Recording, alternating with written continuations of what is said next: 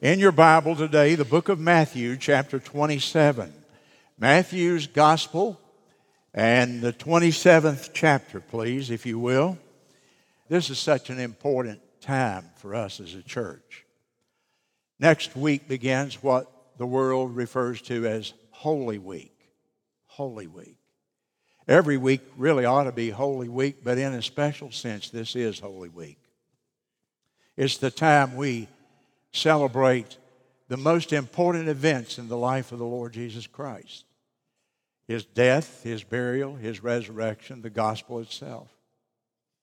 And the Passion Week, we call it, the week of suffering of our Lord. It's the reason we are saved today, what happened in these next days.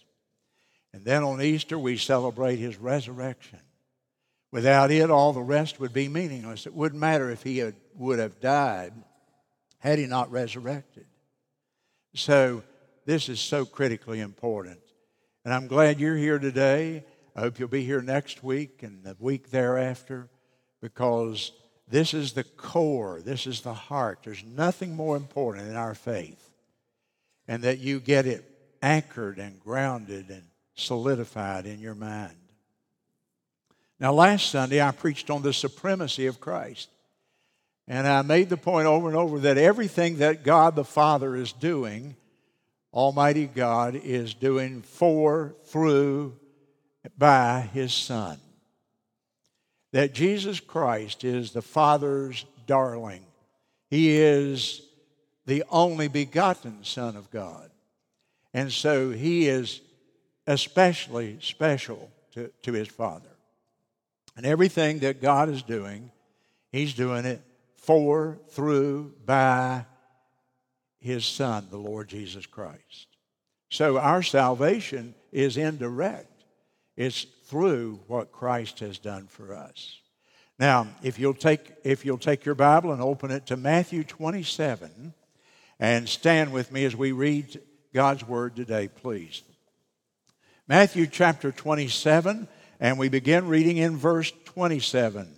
Then the soldiers of the governor took Jesus into the common hall and gathered unto Him the whole band of soldiers. These are the Roman soldiers. They stripped Him. They put on Him a scarlet robe, scarlet the color of royalty, so they were mocking in doing this. And when they had platted a crown of thorns, they put it upon His head, and a reed in His right hand, and they bowed the knee before Him, and they mocked Him, saying, Hail, King of the Jews! They spit on Him. They took the reed, and they smote Him on the head with it. After that they had mocked Him, they took the robe off of Him, and put His own raiment or clothing on Him, and led Him away to crucify Him. As they came out, they found a man of Cyrene, Simon by name. Him they compelled to bear the cross.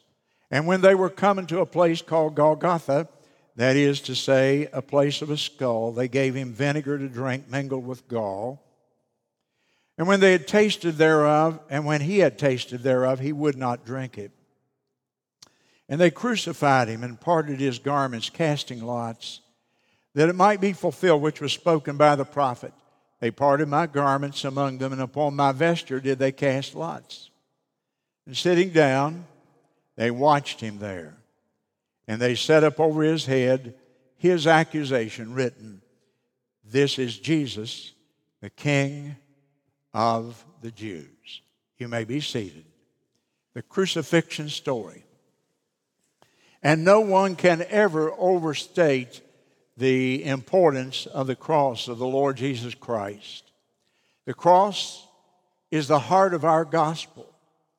Take out the cross, there is no gospel, no good news for sinners, because there's no payment for sin. And so therefore each man, each woman, each person would have to pay their own sin penalty. But the cross has made a way for us. So it's essential, absolutely essential to our salvation. Nothing reveals God's grace like the cross. And nothing reveals God's love and His compassion and concern for mankind like the cross. Nothing also reveals God's attitude towards sin like the cross. The cross reveals that God is a holy God, and even when sin is upon His own Son, there's no compromise. Justice must be requited. And so God's holiness is demonstrated in the cross. God's justice is demonstrated in the cross. God's righteousness, that He is a righteous God and nothing will divert Him from carrying out that righteousness, even when it requires the life of His own only begotten Son. And at the cross that day, Josephus, the historian, said there were approximately 3,000 people or more that at one time passed by or stood around the cross, according to the historical records. And in that crowd, I believe there was a cross-section of humanity that, looking at the Lord Jesus Christ die on the cross that day, there were people there representing you, representing me, representing every segment of humanity, every single type of person. And so there were the saints and the sinners. There were the Jews and the Gentiles, the religious and the secular. There were Roman military guardsmen there. There was the governor of the province at the cross. There were aristocrats and there were paupers. There were slaves and there were free men.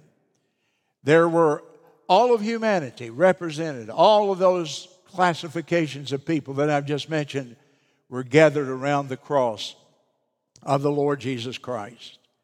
Now, my aim in the message here this morning is to show you that the cross of Christ reveals the deepest hidden motives of people's hearts. It revealed the motives of all these people standing there that day. It revealed their values. The cross today is revealing the values of every one of us, whether we're aware of that or not. It reveals our priorities. It opens up the human heart and displays the motives that men have toward God. You know, there are certain chemicals that you can add to a substance and it will reveal the true nature of the substance. For example, if you have a swimming pool and you can put a few drops of a substance in the sample of the pool water, and it will tell you whether that water is acidic or whether it's alkaline, and you will know how to treat your pool water to keep algae from growing in it. And so a few drops of that substance will reveal to you the true nature of the water in your pool. Or another example of that would be that law enforcement officers carry a little tube of stuff, and I don't know what the chemical is, but I know that when they pull somebody over and they see some white powder there, or they see something that's suspicious, that there's drugs in the car, then they can put a drop or two of that in a test tube, and they can say positively and almost instantly, that's cocaine, that's meth, or whatever the substance is. It will reveal the true nature of that substance. Now, the cross of Christ is God's great revealer.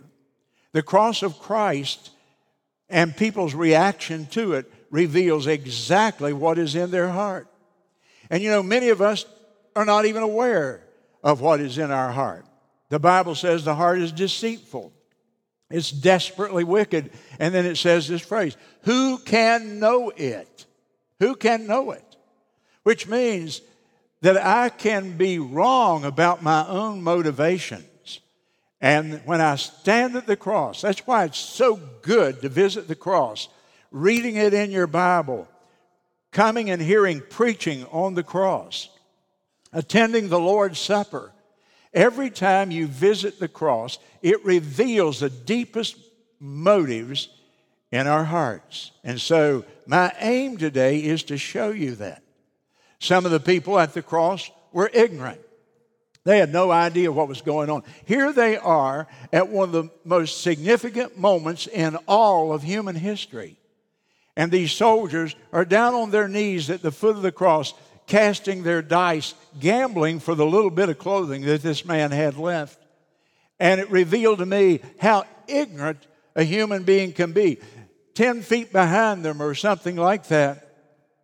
The most significant thing in all of history, the dividing line of history that makes AD and BC, this significant event, and they're oblivious to it. They're as ignorant of it as if they were a horse.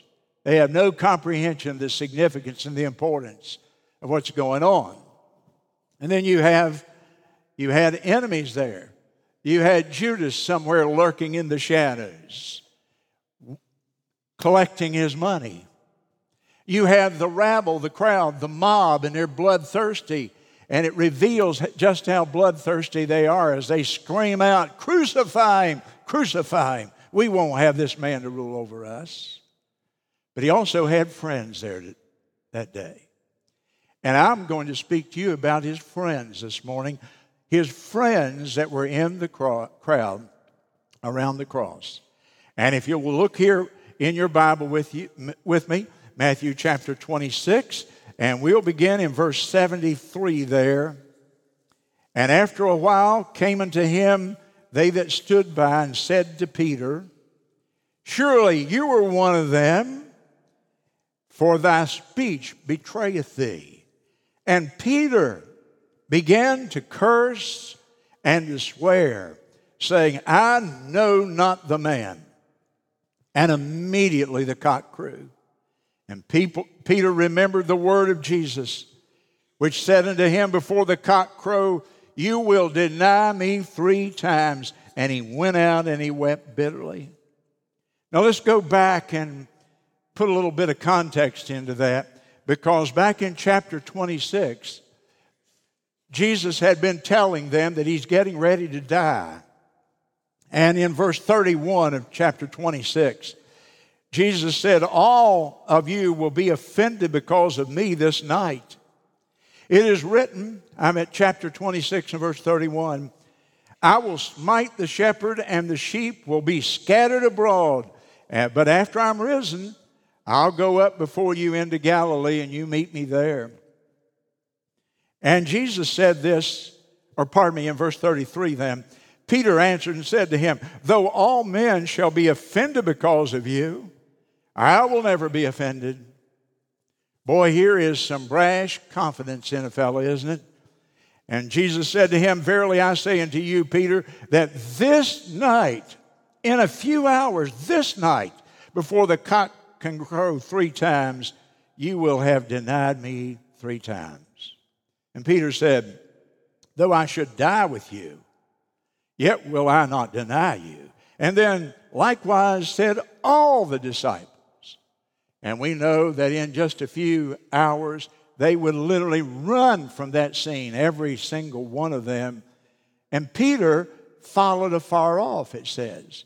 So he put some distance between him and Jesus. He wanted to see what was going on, but he did not want to be identified as a follower of Christ, because fear took over in his life. That was the motivation. And he fears it. And so he on 3 different occasions, people in the crowd recognized him as being one of those with the Lord Jesus Christ. And over and over and over, he said 3 times, No, I don't know him. I don't know him. I'm not one of his. And he denied the Lord 3 different times. And then the cock crowed and he remembered. And look at the end phrase of verse 75, chapter 26. He went out and wept bitterly. He went out and he sobbed because his conscience smote him. He knew how badly he had sinned against the Lord. Talk about a backslider. But you know something? Now here's the lesson. I'm going to give you a lesson in each of his friends. The lesson is this. The cross revealed that this man didn't know what was going on in his own heart, but that a backslider can come home. Even after you have denied Jesus Christ 3 times in quick succession, you can come home. Do you know who the preacher is 6 weeks from this point? Just 6 weeks from now? Who is going to be the preacher at Pentecost? The man who 6 weeks before was denying him vociferously to everybody that he came around. The cross revealed what was in his heart. His brash overconfidence melted away, and he deeply repented. He wept bitterly, and God restored him. A backslider can come home. Are you here today away from the Lord? Is your heart cold? Have you denied him? Maybe not with words, but maybe with deeds. Maybe with your lifestyle. That people look at you and they couldn't tell that you're one of Christ's followers, and yet you say you are. And maybe you've denied the Lord in some action or activity or word in your life. You've been consumed with fear. I want to tell you today, if you are convicted of that, if you take that seriously, you can come home to Jesus. He'll accept you.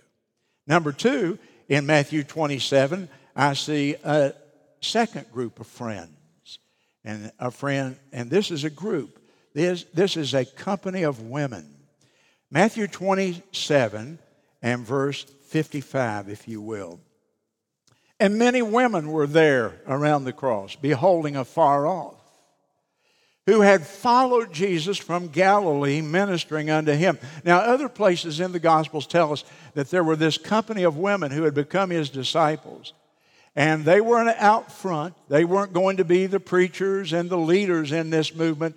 But boy, they supported the Lord financially, it appears. And it also appears that they were maybe his most loyal and loving followers of all.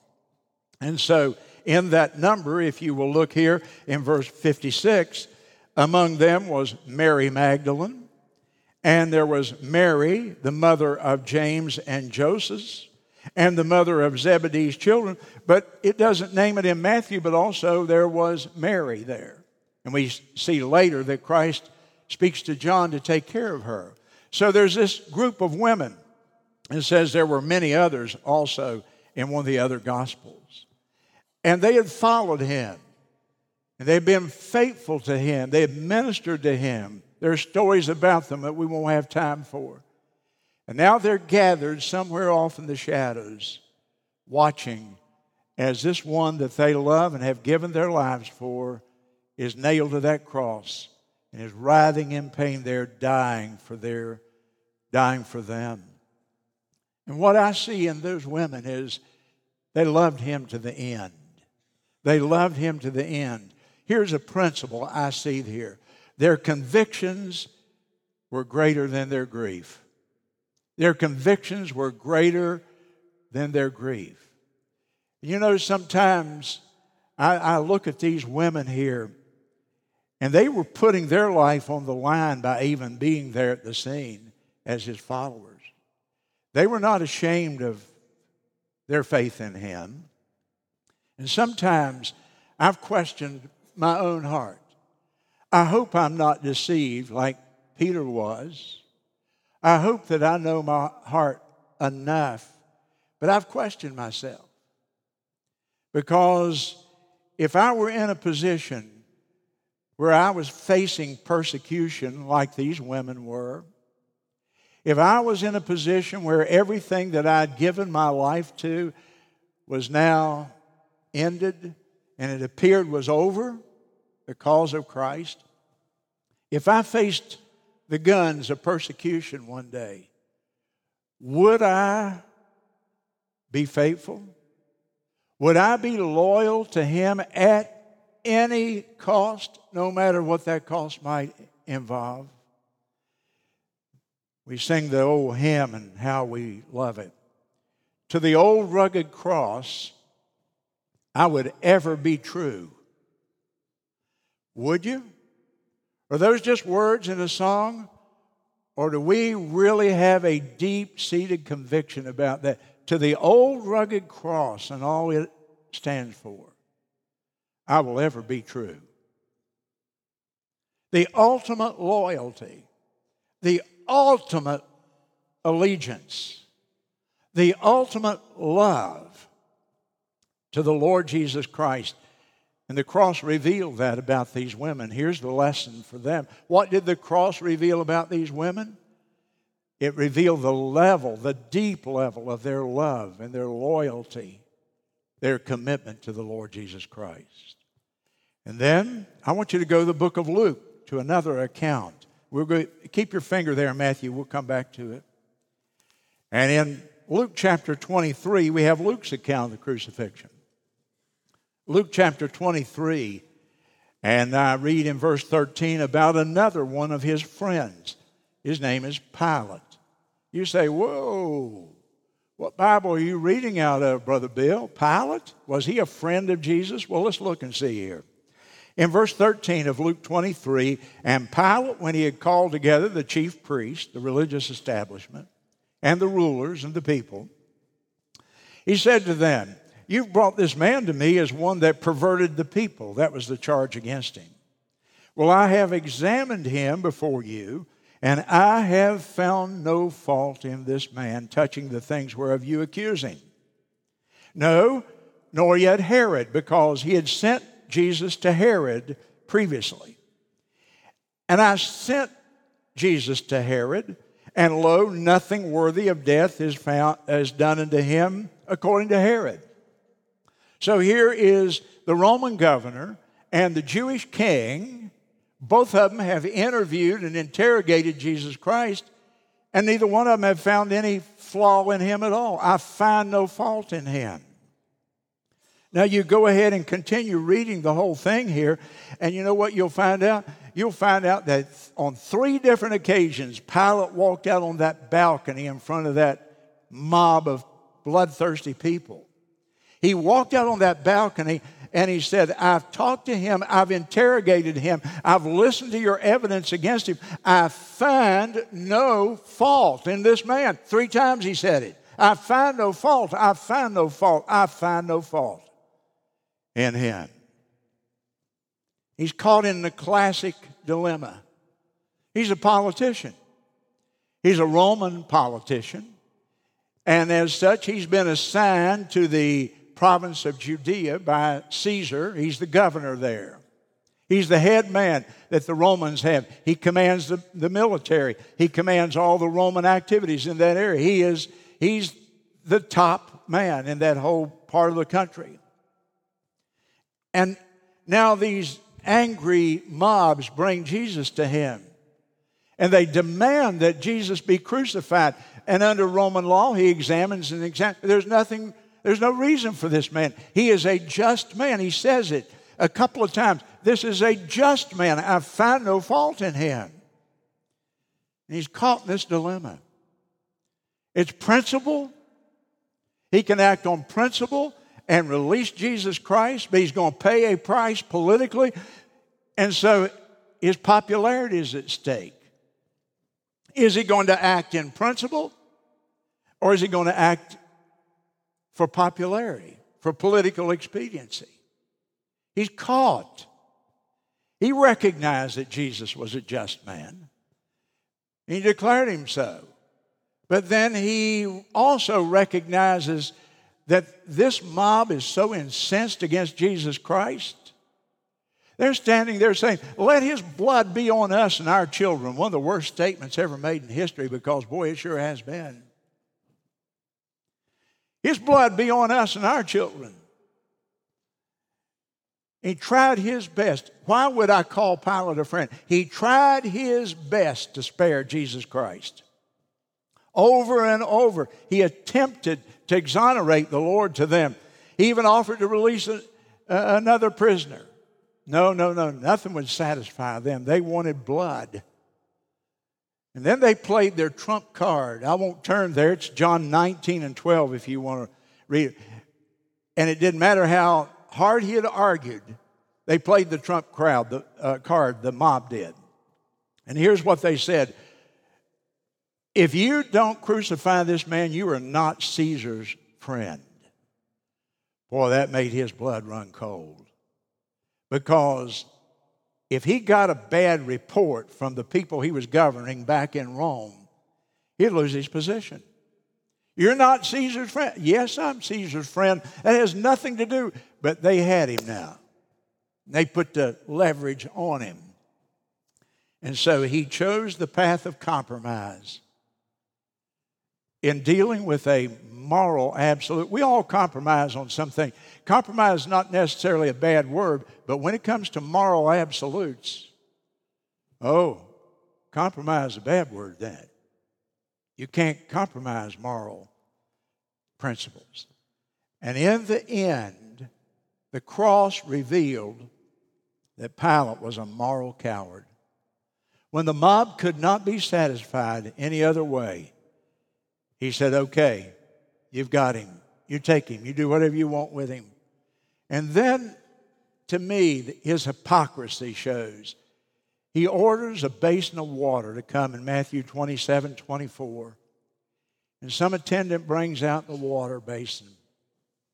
And he religiously washes his hands there as if to say, oh, I'm not guilty of this man's blood.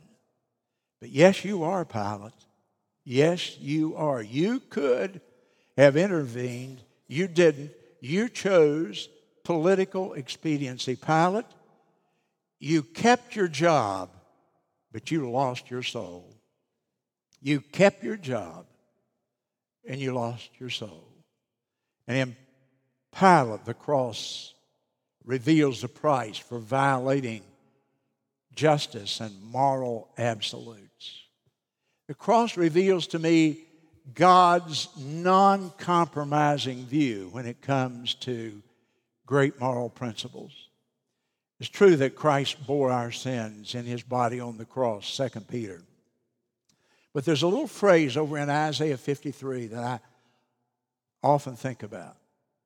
In Isaiah 53, the prophet says, it pleased the Lord to bruise him. It pleased the Lord to bruise him. Who was it that crucified Jesus Christ? The Romans. They actually nailed him and hoisted the cross up. It was the Jews that demanded it and would not let Pilate turn him loose. It was the Jews. It was the Romans.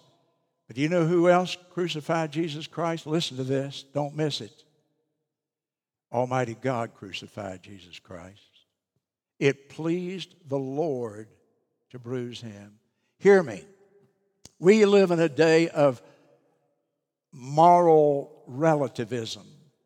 There's not much in America today that people would die for, risk their job for, risk their money for, risk their reputation for. Not much.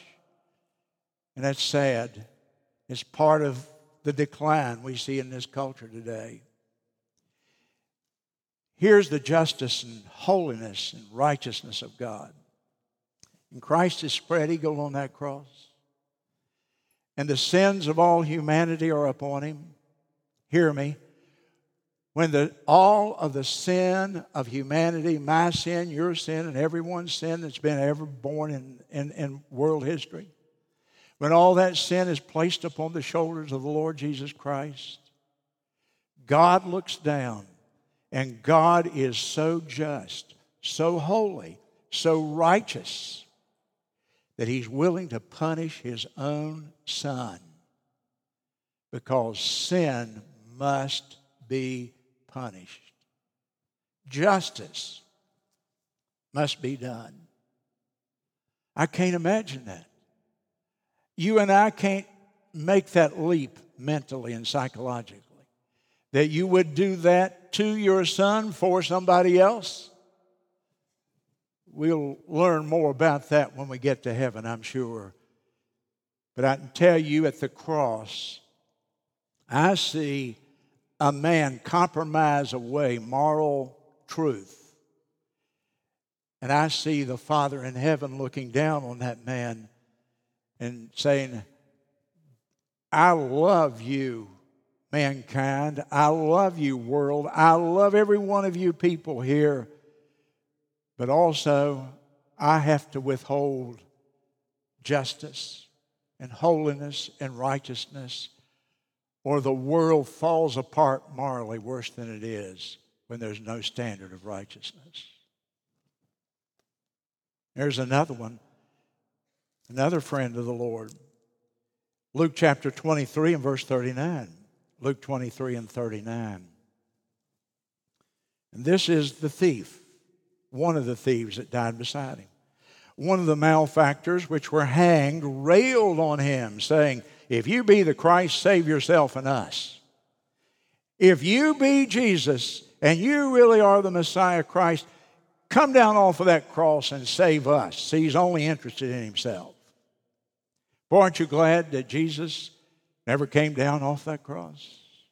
Boy, had Jesus listened to the voice of the devil through that man, there'd be no hope and no salvation today. If you be the Christ, you save yourself and us. But the other thief answering rebuked him. He said, do you not fear God? Man, what are you talking about? You're hanging here. You're a few minutes out of eternity. You're going to meet God. Don't you fear God? Seeing you are in the same condemnation as this man? But the difference is we indeed justly are hanging here. We are receiving the due reward of our deeds. But this man hath done nothing. And in the time that Christ was hanging there, this thief had observed him and could see that this is an innocent and righteous man. He believed even in Christ's future kingdom. Look in verse 43. Or 42, pardon me. He said to Jesus, Lord, remember me when you come. Wait a minute. Jesus is dying. And the thief believes that Jesus is not going to stay dead. When you come. He believes in the second coming of Christ. He believes that Christ is going to come back and set up a kingdom. I don't know how he got all this information, but I know one thing. In those two verses, there's a whole world of theology here. He believed in the second coming. He believed in the resurrection. And he looked over at Jesus and he said, Lord, a short prayer. Will you remember me when you come back in your kingdom?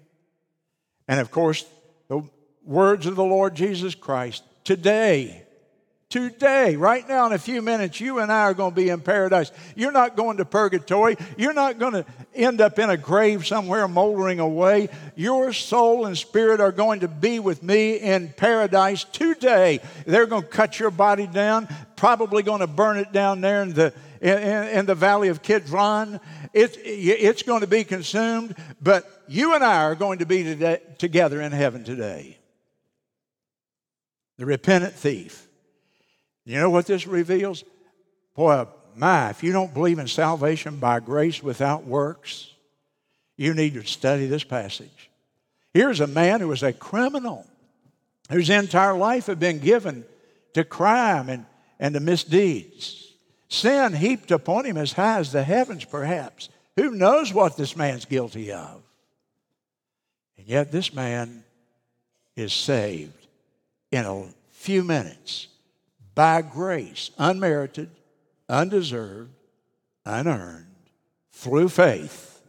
And when he turned to the Lord Jesus Christ, he is given a home in heaven here almost instantaneously, wasn't it? Go back to Matthew with me, chapter 27. And I need to wrap it up here real quick, but boy, this is such good stuff here. Matthew 27 and 54. Here's another friend. And when the centurion and they that were with him watching Jesus saw the earthquake and those things that were done, they feared greatly, saying, truly, this was the Son of God. This is the Son of God. A centurion was a Roman military officer. As the word centurion implies, century, he's over 100 men in the Roman military. So he's an officer. This man is in charge of the crucifixion detail in Jerusalem at that time. He's seen hundreds of people die. But this man died differently. This man was not full of the anger of all those former criminals. This man, there's a peace about him. There's a gentleness about him. There's a purity about him. And he is a student of human nature, and he sees the difference. And he's studying Jesus.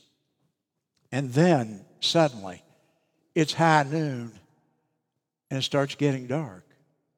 And it gets as dark as midnight because God shielded the world from seeing all that was happening here at this point. And so the darkness impresses him. This is a supernatural darkness. This is not, you don't get dark like this at noon. And then there's an earthquake. And the ground beneath his feet is rolling and pitching. And he thinks, there's something supernatural going on here, something that never happened before. And he falls on his knees there at the cross. And he says, truly, this man is the Son of God. This man is the Son of God. You know, when it comes to Jesus, there are not too many options. We've said that so many times.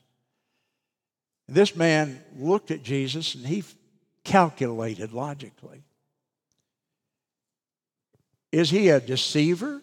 Is he a liar? Has he deceived all these people for these 3 or 4 years he's been on the earth here ministering around this area?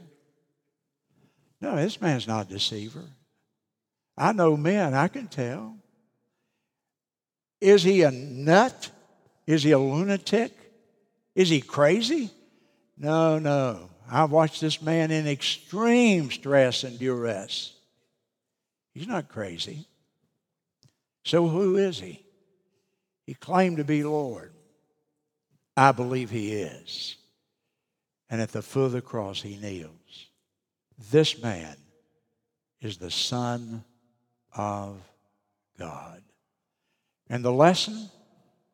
The cross, 1 Corinthians chapter 1, reveals the power of God and the wisdom of God. The power and the wisdom of God both are revealed at the cross. And that centurion saw it firsthand and up close. In the book of John, we haven't been there yet, have we? Chapter 19. Will you go there with me quickly? And we have two friends. John 19 and beginning in verse 38. Christ now is dead. He's given up the ghost. Father, into thy hands I commend my spirit. It's finished. And in verse 38, after this, Joseph of Arimathea, note the words, being a disciple of Jesus, but secretly, a secret disciple of Jesus, for fear of the Jews, besought Pilate that he might take away the body of Jesus. And Pilate gave him permission. And he came, therefore, and he took the body of Jesus. And there came also Nicodemus, second friend, which at the first, you remember, came to Jesus at night. John chapter 3 is about that in the gospel, of course. And Nicodemus brought with him a mixture of myrrh and aloes, about 100 pounds of weight of them. And they lovingly took down the body of Jesus from the cross.